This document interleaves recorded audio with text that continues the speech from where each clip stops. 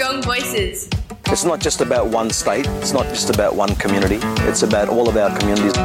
The issues that face Indigenous peoples around the world sit at the heart of the questions that we're asking about the future of our political order.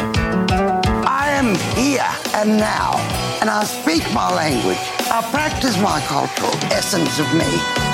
What we do need is a more critical race consciousness in this country, a preparedness to talk about race, to talk about the way in which racialised logics are inscribed upon our bodies, and to critically examine them in order to change it. The government's changed, but we're going to be still here. We're always going to be still here. We've been here for 65,000 years, and I don't think we're going to go anywhere. What the system still struggles with is this collaboration with First Nations people. A strong voice is an Aboriginal voice.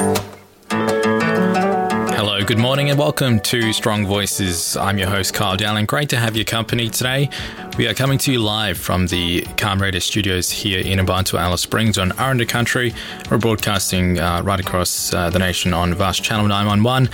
We're also coming to you online via our website on karma.com.au and, of course, on 8CanFM here locally in Alice Springs. Today is Tuesday, the 23rd of July, 2019. Thank you for tuning in today. Hopefully you're having a great morning. We've got a lot of great stories coming up on the program this morning. As we did mention in our news, calls have come for the dismissal of a Northern Territory judge following comments which have been labelled as vile and racist by a Northern Territory Senior Barrister. We'll be hearing from him very shortly. Also, we're going to head up to the Gulf of Carpentaria, where an innovative program is bringing war veterans and Aboriginal men together to help each other deal with mental health traumas they face. Also, we're going to be heading down to Tasmania, where our push for 2 representative seats in Tasmanian Parliament for Aboriginal people is continuing to progress there in the state. We'll be hearing from veteran Aboriginal rights campaigner Michael Menzel about that this morning as well. We're, of course, as well going to be hearing the very latest in Aboriginal and Torres Strait Islander news from right across the country. We're going to be heading into our first story very shortly, right after this quick break. You're listening to Strong Voices on Calm Radio. That's right, you're listening to Strong Voices. We're going to head into our first story of the show. Northern Territory Judge Greg Borchers has received criticism for wording used during the sentencing of an Aboriginal woman in April. Transcripts from the court revealed the Northern Territory Judge said yesterday was probably pension day, so you got your money from the government, abandoned your kids in that great Indigenous fashion of abrogating your parental responsibility to another member of your family, and went off and got drunk. Northern Territory Senior Barrister John Lawrence is calling for the dismissal of the Northern Territory Judge following the comments, which he has labelled vile and racist.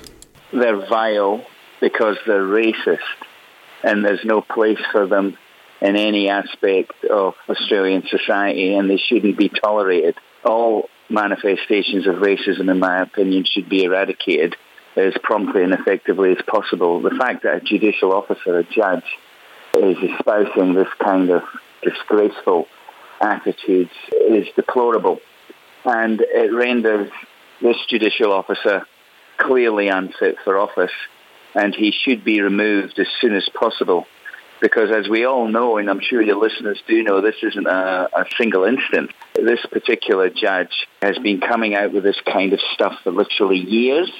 He's also a notorious judicial bully with practitioners, as well as their clients sitting behind him in fear. And he's been caught out as the subject of several complaints over many years now, most of whom have been found to have been established. He's been ostensibly dealt with by the Chief Judge of the Magistrates Court, Dr. Lowndes, which involved reprimands, placing on probation, preventing him sitting, I think it was in the Youth Justice Court in Alice Springs, but he's been sitting in the Youth Justice Court in Tennant Creek, as well as a local court in both Tennant and Alice Springs. And he's basically now on the equivalent of what you say is probation. And he's come out with these comments, which are not isolated. There have been several instances which formed the subject of that article in last week's Guardian. And so he needs, obviously, to go. And the Attorney General has that as her responsibility to carry out a prompt investigation into this continuation of this conduct, gather sufficient materials, and then go through the mechanisms that's available to every jurisdiction, which is in how to dismiss a judicial officer, which isn't easy, of course, for all the right reasons. They enjoy a particularly strong security of tenure in order to make sure that they are independent and protected. But there are instances such as this when they're clearly unfit for office. Their behaviour on the bench is inexcusable. And for the legal system to retain any integrity, it should deal with this matter as promptly as possible so that we don't have the likes of this ever again. And as you mentioned, this has been happening for quite some time. I believe he was sanctioned back in 2017 for what was described as harsh and gratuitous commentary and inappropriate judicial conduct. Why don't you think we've seen the things change and comments like this continue to come out? Well, I mean, he illustrates, sadly, an ever-increasing level of racism in Australia generally. This kind of conduct would have been unimaginable basically 10, 15, certainly 20 years ago from any judicial officer. I would shudder to think what previous judges of the Supreme Court or indeed magistrates of the Magistrates Court from 10, 20 years ago how they would react to hearing that a judge is behaving like this. It's just ridiculous. So I think it does illustrate the general decline, deterioration of standards in the Australian community. And I'll tell you what is equally disturbing about this is it would appear to date there has been very little complaint or objection to this kind of behaviour or this behaviour from the agencies you would expect, namely, if not the lawyers themselves who are just soldiers at the coalface doing their best in the circumstances, their employers don't seem to be commenting on this at all. And I can't for the likes of me work out why not. They should be complaining about this. The Criminal Lawyers Association are smudging around with comments about it being unfortunate. I mean, really, the Bar Association has done nothing. Even there's an onus, I would suggest, on the Director of Public Prosecutions, whose lawyers are in court watching this on a fairly regular basis. They should be taking action to prevent this. There can be no place for this type of racist conduct coming from a judicial officer. It perhaps is mirroring what we saw, sadly, last week with the documentary on Adam Goodes, where we saw the treatment that he received from Australians, which was deplorable. The lack of action taken by people whom you would expect should have taken action, whether it was his fellow players, his club, the AFL itself. The documentary reeked of people feeling guilty and sheepish about the fact that they didn't do anything at the time, and that seems to be what's happening here at the moment. I for the life of me, cannot work out why that even the land councils, Aboriginal organisations that are representing people, the stuff that he's saying about Aboriginal people is vile. And once they get to know, I suspect a lot of Aboriginal people don't know what he's been doing and saying, and I suspect that once they do know, at least that the citizens themselves are going to be appalled and will be demanding. But the organisations, the formal, normal organs that you'd expect to be taking action against this, the silence is deafening at the moment. And what particular message do you think having someone at that level making these sort of comments, having that particular conduct, what do you think message that sends in terms of our justice system here in the Northern Territory? Do you think that can potentially make people lose faith in it, in a sense? Absolutely. Can you imagine this going on in Sydney or Melbourne? It undermines completely the integrity of the legal system. It makes it a laughing stock. That's why action's required and swift action. The Attorney General hasn't received a complaint. You see, this is the point I'm making. And if she hasn't received a complaint to trigger an investigation and a procedure that can affect his dismissal, then she should get one as soon as possible. And that should be laid by either the lawyers that have been treated like this or the clients that the lawyers are representing, or indeed the Criminal Lawyers Association, the Bar Association, or any upstanding body that's involved in the criminal justice system. So that's what should happen. If it's going to lie in no man's land and tread water on the pretext that there hasn't been a complaint, that reveals to me that this judge is unfit for office, but also the legal system, if it can't deal with it promptly and effectively, then it's broken as well. And that's a real worry for Aboriginal people, who, let's face it, tragically make up most of the lists in both the local court and the Supreme Court. That was Northern Territory Senior Barrister John Lawrence there speaking here on Strong Voices. We're going to go to a quick break now, and then we'll be right back with our next story. What's up? You're listening to Strong Voices on Karma Radio. For the last 5 years, the Kapani Warrior program has been running in remote communities in the Gulf of Carpentaria and York Peninsula regions, bringing together Australian war veterans and Aboriginal men with the aim of giving each cohort of men a safe place to deal with post-traumatic stress disorder faced by the vets and intergenerational trauma that a lot of Aboriginal men face in their communities. Dr. Timothy White, one of the founders of the program and a veteran of the Somali conflict, spoke with Karma's Damien Williams about how the program came about. We were a group of veterans met for a reunion in Townsville, and we were talking about a lot of the problems that we were having within our cohort around suicide and alcoholism and domestic violence, and we were looking at ways in which we could better the lives of veterans. And anyway, a lot of discussions came about, and I've lived and grown up in Aboriginal communities all my life, so the discussion sort of came around that, and I said, look, the only people that veterans really compare to in terms of, mental health issues and trauma in particular were Indigenous men in communities, and that kind of conversation led to maybe we could do something together, put those two groups of men together and come up with a collective program that had benefit for both groups. And that kind of what started where we are today, What sort of things do you do in the program?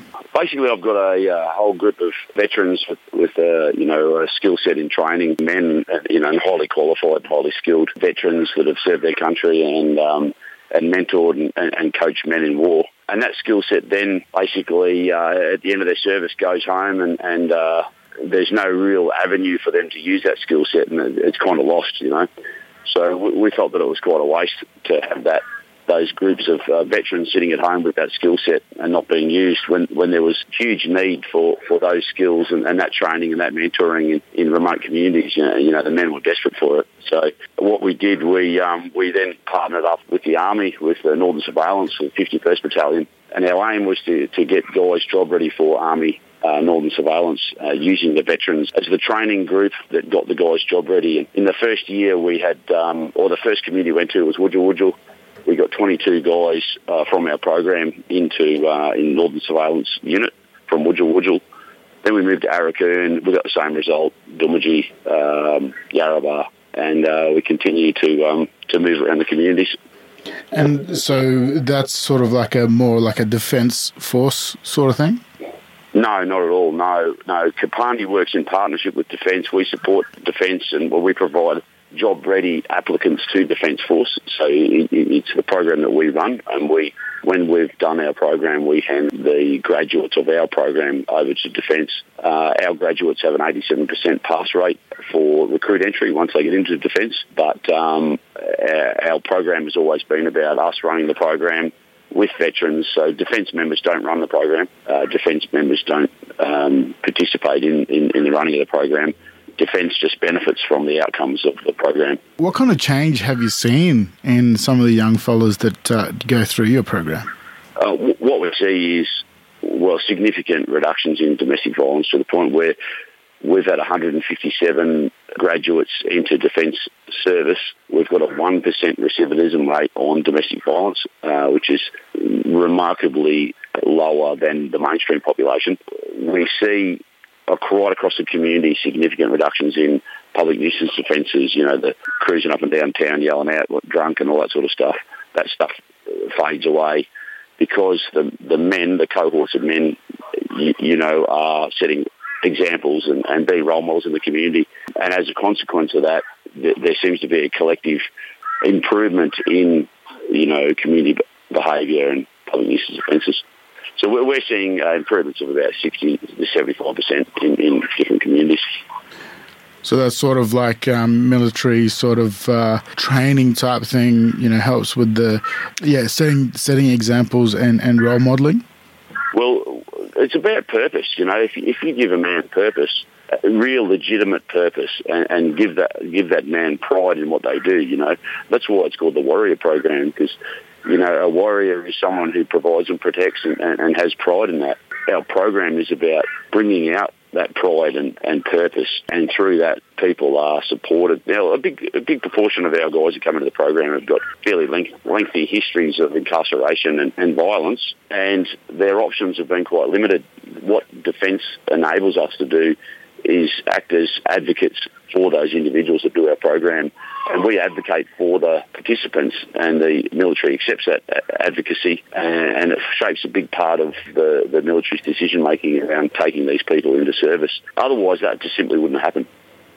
I'm just finding it hard to try and, try and be sensitive and trying to ask questions properly. And, I think PTSD is a very unspoken of, and not a lot of people understand what it really is. And, people who have never suffered from it don't understand what it is. Are these young guys helping a lot of the veterans as well, sort of ease and trying to deal with it? It's a two-way street.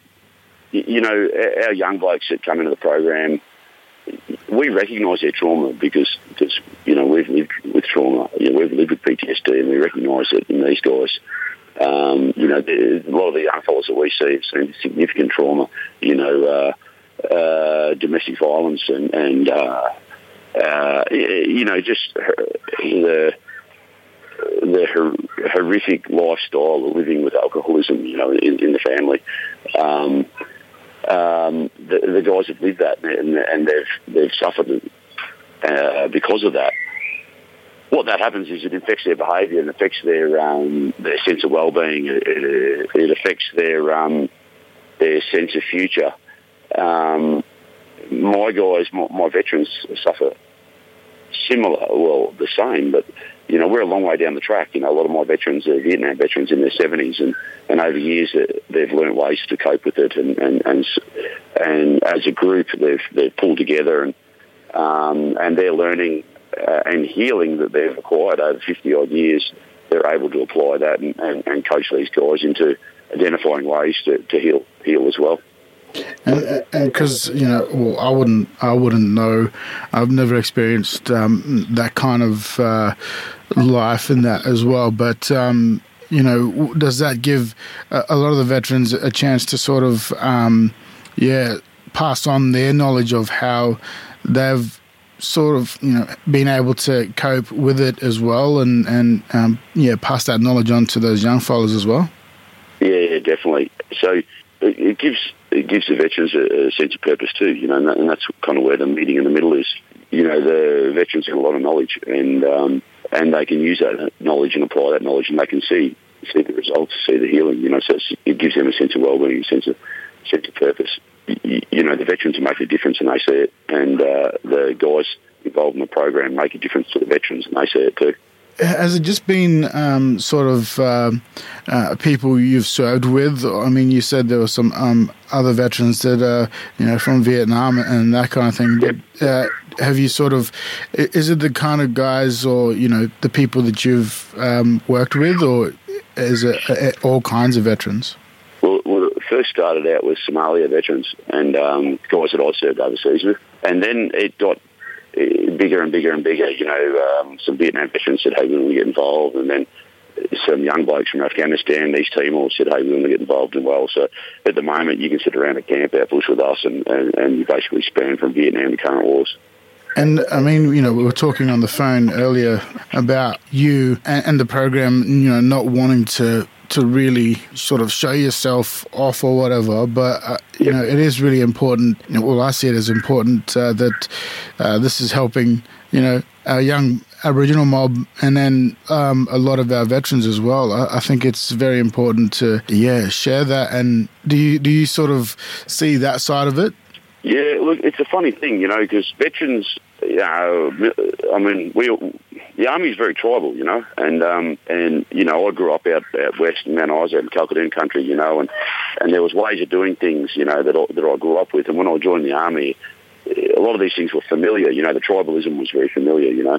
But one of the things that, you know, when I grew up, one of the important things you never did in a group was big note yourself, you know, never talked about yourself, never self-promoted, you know, and Calcutta culture is very much deeds, not words. Don't tell me how deadly you are. You shouldn't have to tell me how deadly you are. I should know how deadly you are.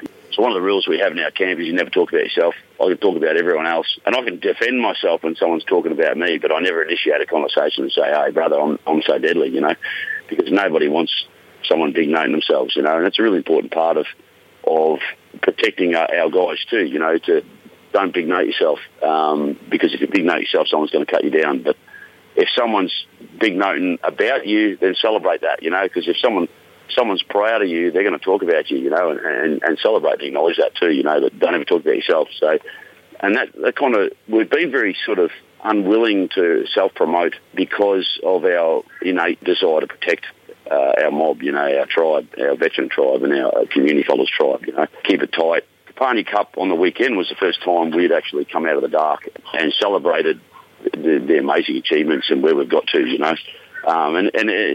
You know, someone was saying, wow, you know, this is amazing how you've done this, and, you know, you've done it so quick. Well, no, we've been doing this for 5 years, you know, sitting in bush camps around campfires, sleeping in swags on the ground, you know, coming into communities at night when everyone's asleep and grabbing our guys, you know, so that nobody sees what we're doing.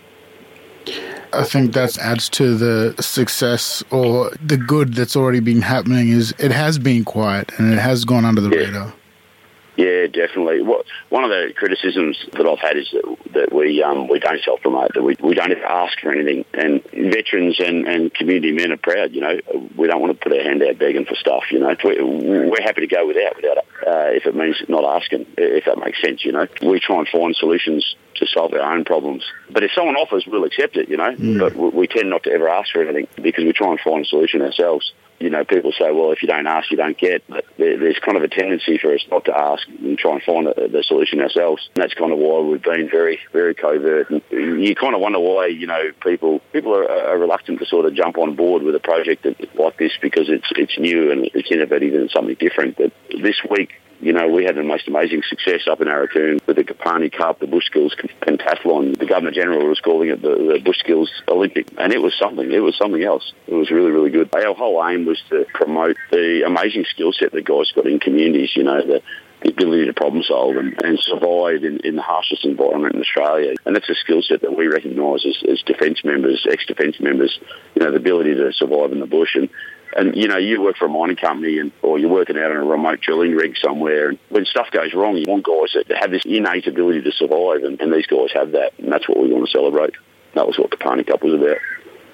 Like you were saying earlier, the similarities between the Aboriginal tribal culture and the military tribal brotherhood as well. Do you think that's one of the reasons why it's sort of been able to work so well? Yeah, definitely. If you have a look at the military, we've got our own tribes and our own clans. You know, I came from Tribe Army, Clan Group Infantry. We've got our own songs, our own dances, our own stories, our own totems. We've got our elders. We've got our oral histories. And what comes with that is a huge sense of pride and belonging and, like you said, a brotherhood. And so this program isn't about offering a Cert 3 in underwater basket weaving. This is about inviting you to join my tribe. And that's for life. You join the Army, you're always a member of the tribe. You can always, you know, go on Anzac Day and be equal with everyone else from the tribe. There's a great song that John Schumann just put out. John Schumann from Red Gum put on every Anzac Day. And he was here on the weekend performing that song in Arakoon. And in the song it says, in the Army there's no black or white, there's just khaki. There is no colour, everyone's the same colour. and that's always been the case in the military. Look, our plan is to move right across Northern Australia. We've been in the Cape and the Gulf, and our plan now is to get up into the Territory. We're going to head over in September and start working with some communities there and get some veterans on the ground working in communities. What we do, we do a lot of cross-pollinisation, so we bring the Yarrabah team up to Doomadgee or the Doomadgee team up to Arakoon, and we move the guys around just to increase those networks and build a stronger tribe. So we're going to try and expand in Northern Territory this coming year. That's our plan. So hopefully we'll be over there and you'll see our trucks driving around and any veterans out there that are interested in using your skill set and getting out in the community and just working with amazing guys and really seeing positive change. Get on our website and flick me an email, and you'll be certainly followed up. On that note, Dr. Timothy White, just wanted to wish you and the project all the best and great luck. And I also just wanted to say, thanks very much for joining me here on Karma Radio. Yeah, no, my pleasure. That was Dr. Timothy White, one of the founders of the Kapani Warrior Program, ending that report. Stick around because we're going to be hearing the very latest in Aboriginal and Torres Strait Islander news from right across the country right after this. Strong Voices. You're listening to Strong Voices this Tuesday morning. Great to have your company today. I'm very happy to welcome into the studio here live for the Aboriginal and Torres Strait Islander news from across the country, Damien Williams. Damien, thanks for joining us. Good morning, Carl, and good morning to all our listeners out there. Well, Damien, I understand you have a story this morning in regards to a language app. Yes, this language app is the first, one of the, not first, but is a two-way real-time language translation app that has come about from the Purple House, who does dialysis for a lot of people. Barbara Nabajinba receives dialysis 3 days a week at Purple House here in Alice Springs. But for her last 6 months, she's been regularly visiting the clinic for a second reason. She has been teaching a computer how to speak Pintubi Luritja, her first language. And in the Western Desert language, Pintubi Luritja is spoken by many of the patients at the Aboriginal community-owned Purple House. And this week they launched the Wanga Kuchu, the first real-time English to Aboriginal language translation app, which is being used by patients and their medical teams there as well. It's with speech-to-speech capability, the app is able to translate spoken English into Pintubi Luritja, meaning a patient does not need to be able to read in order to understand what is being said as well. So, it's been going for 6 months.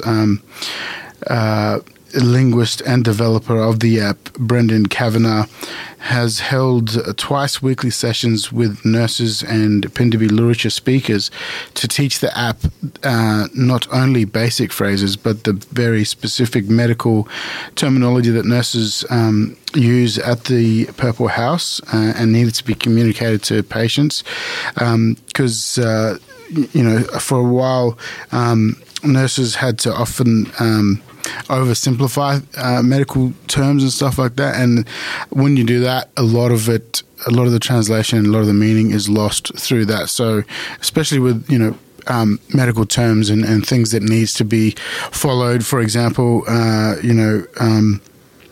instructions on self-care and that kind of thing, and being told the number of visits people need to be doing, because a lot of these people that come to Purple House come from communities that are, out in the Western Deserts and a long way from help. So it's really important for these people to be able to hear what the nurses and doctors are saying to them, to be able to help them as well to get better.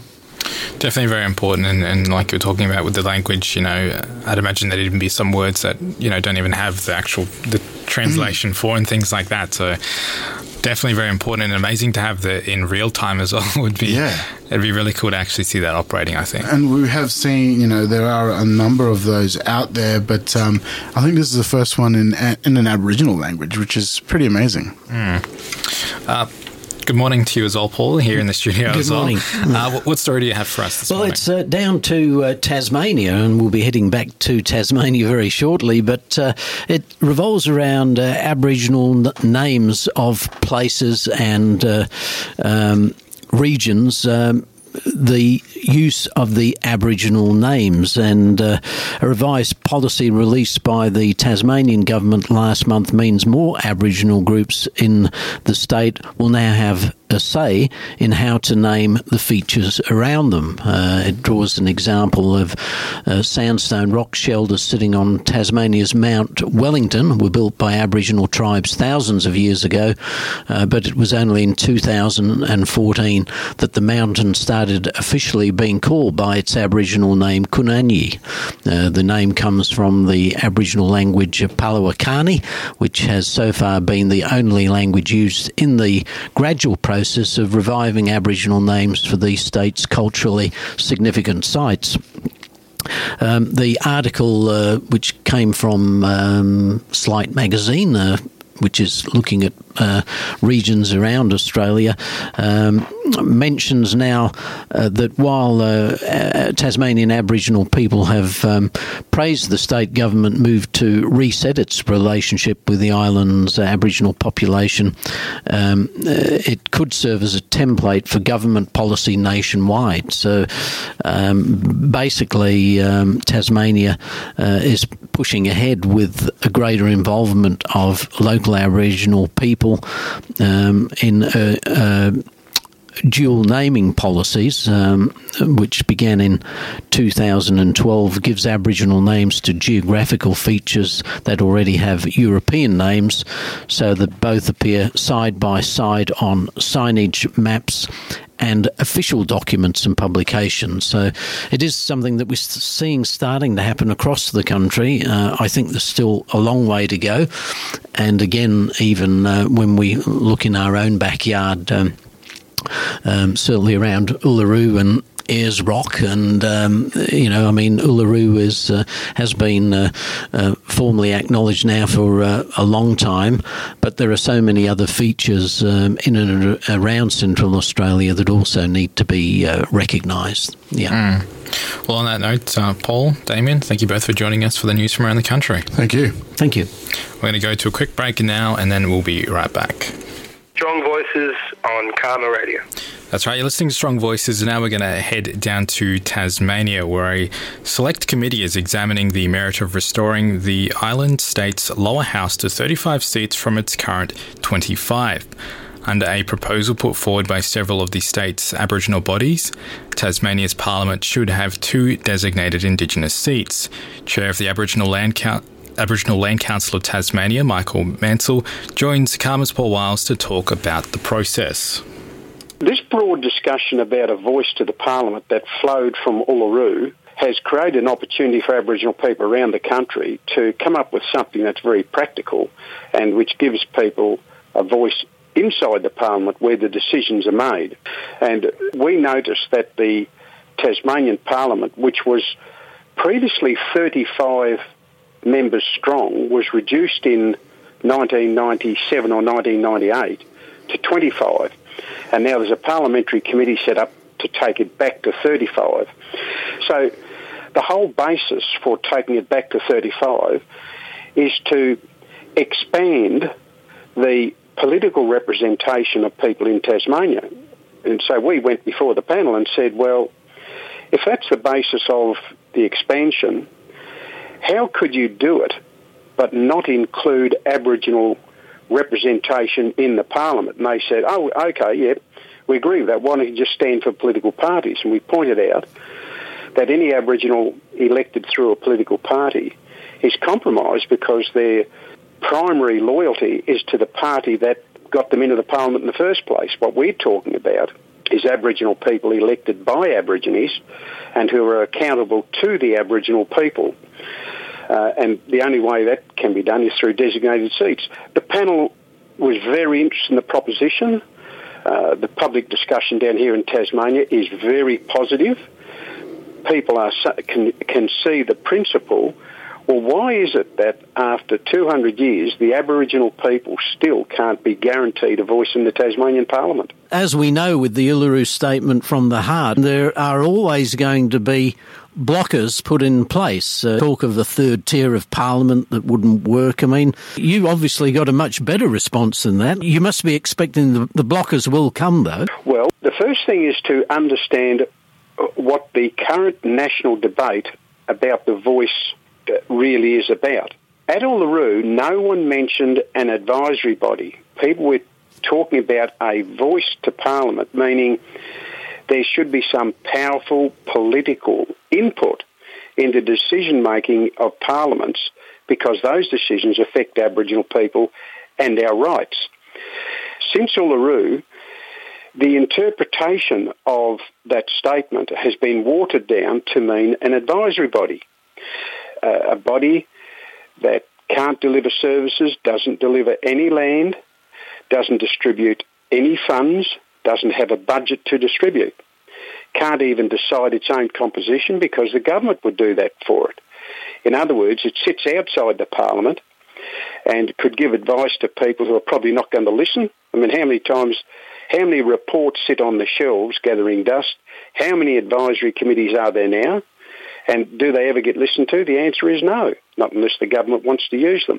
You can chase that down the rabbit hole and end up nowhere after the next 5 or 10 years of discussion, or you can adopt the more realistic position. We need to be in there, inside the Parliament, where the decisions are made, and you don't have to wait for a constitutional referendum or a treaty. There's nothing stopping Aboriginal people all around the country going to their politicians now and saying, we want Aboriginal representatives in the Parliament. The possibility of having dedicated Aboriginal voices in Parliament, again, when we look at the workings of the Australian Parliament, I mean, people can stand as independents or for any party that they like, and what we do see is the creation of power bases. Again, the very top end, I think there would be a great fear amongst the major political parties of adding another threat to their sustainability by putting more voices in there that may not agree with what they're doing. Yes, but Barnaby Joyce is one person who's from that very conservative sector who's already said the way that people are elected to the Senate isn't working properly because people out in the bush, including, he says, Aborigines, are not having a chance to be voted into the Senate. So there you've got a very influential member of the conservative sector of Australian politics who can see that democracy isn't working the way it's supposed to be in a representative democracy. You can't have a representative democracy if most of the people are not represented. And representative democracy will always be diminished so long as the original people of the country who had everything taken off us are denied a guaranteed voice inside the Parliament. So that's a very strong principled case that we can argue. And it just seems to me, based on what I've seen the last couple of days down here in Tasmania, that the expected resistance is not as strong to the idea that Aboriginal people should be guaranteed a voice in the Parliament. The question is, how can that voice be guaranteed?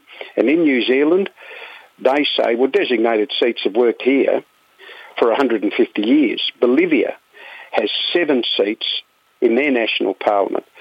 The United States Maine Assembly has 3 Indian seats.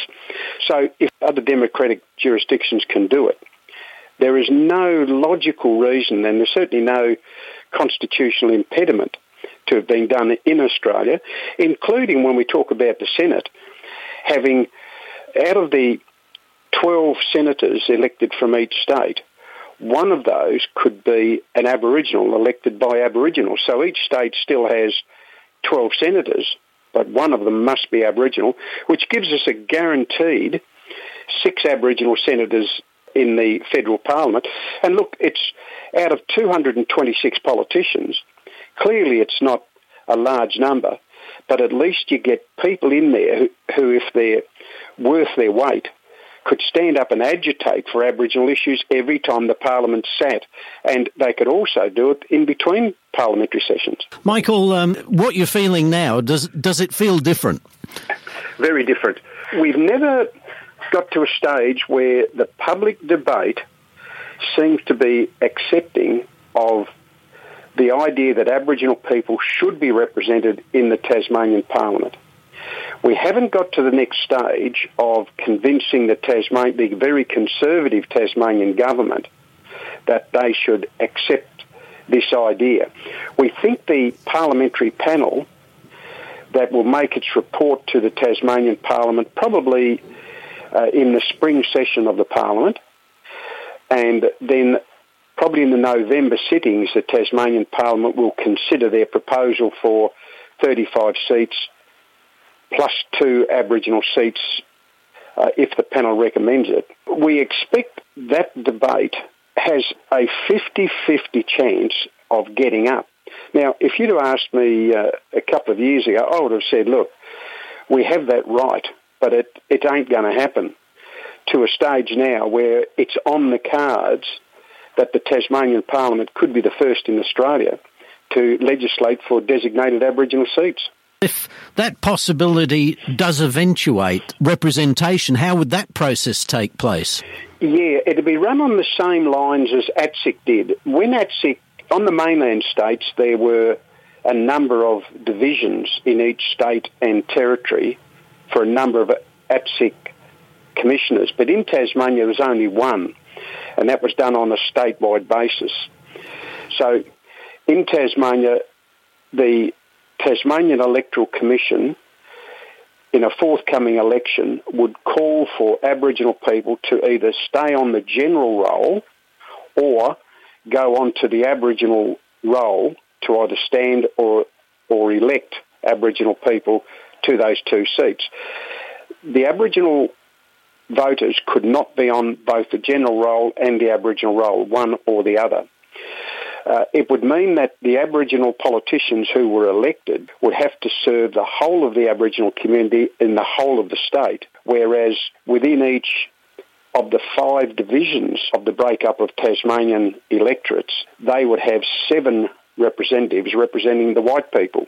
And so there'd be a lot more work for the Aboriginal successful candidates, but the whole idea is, well, look, all right, we've got to grin and bear it. It's not going to be as good. It's not perfect, but if we can get a couple of people into the Parliament and they are decent and they agitate for Aboriginal issues, this is something that's been missing for 200 years. Strong voices.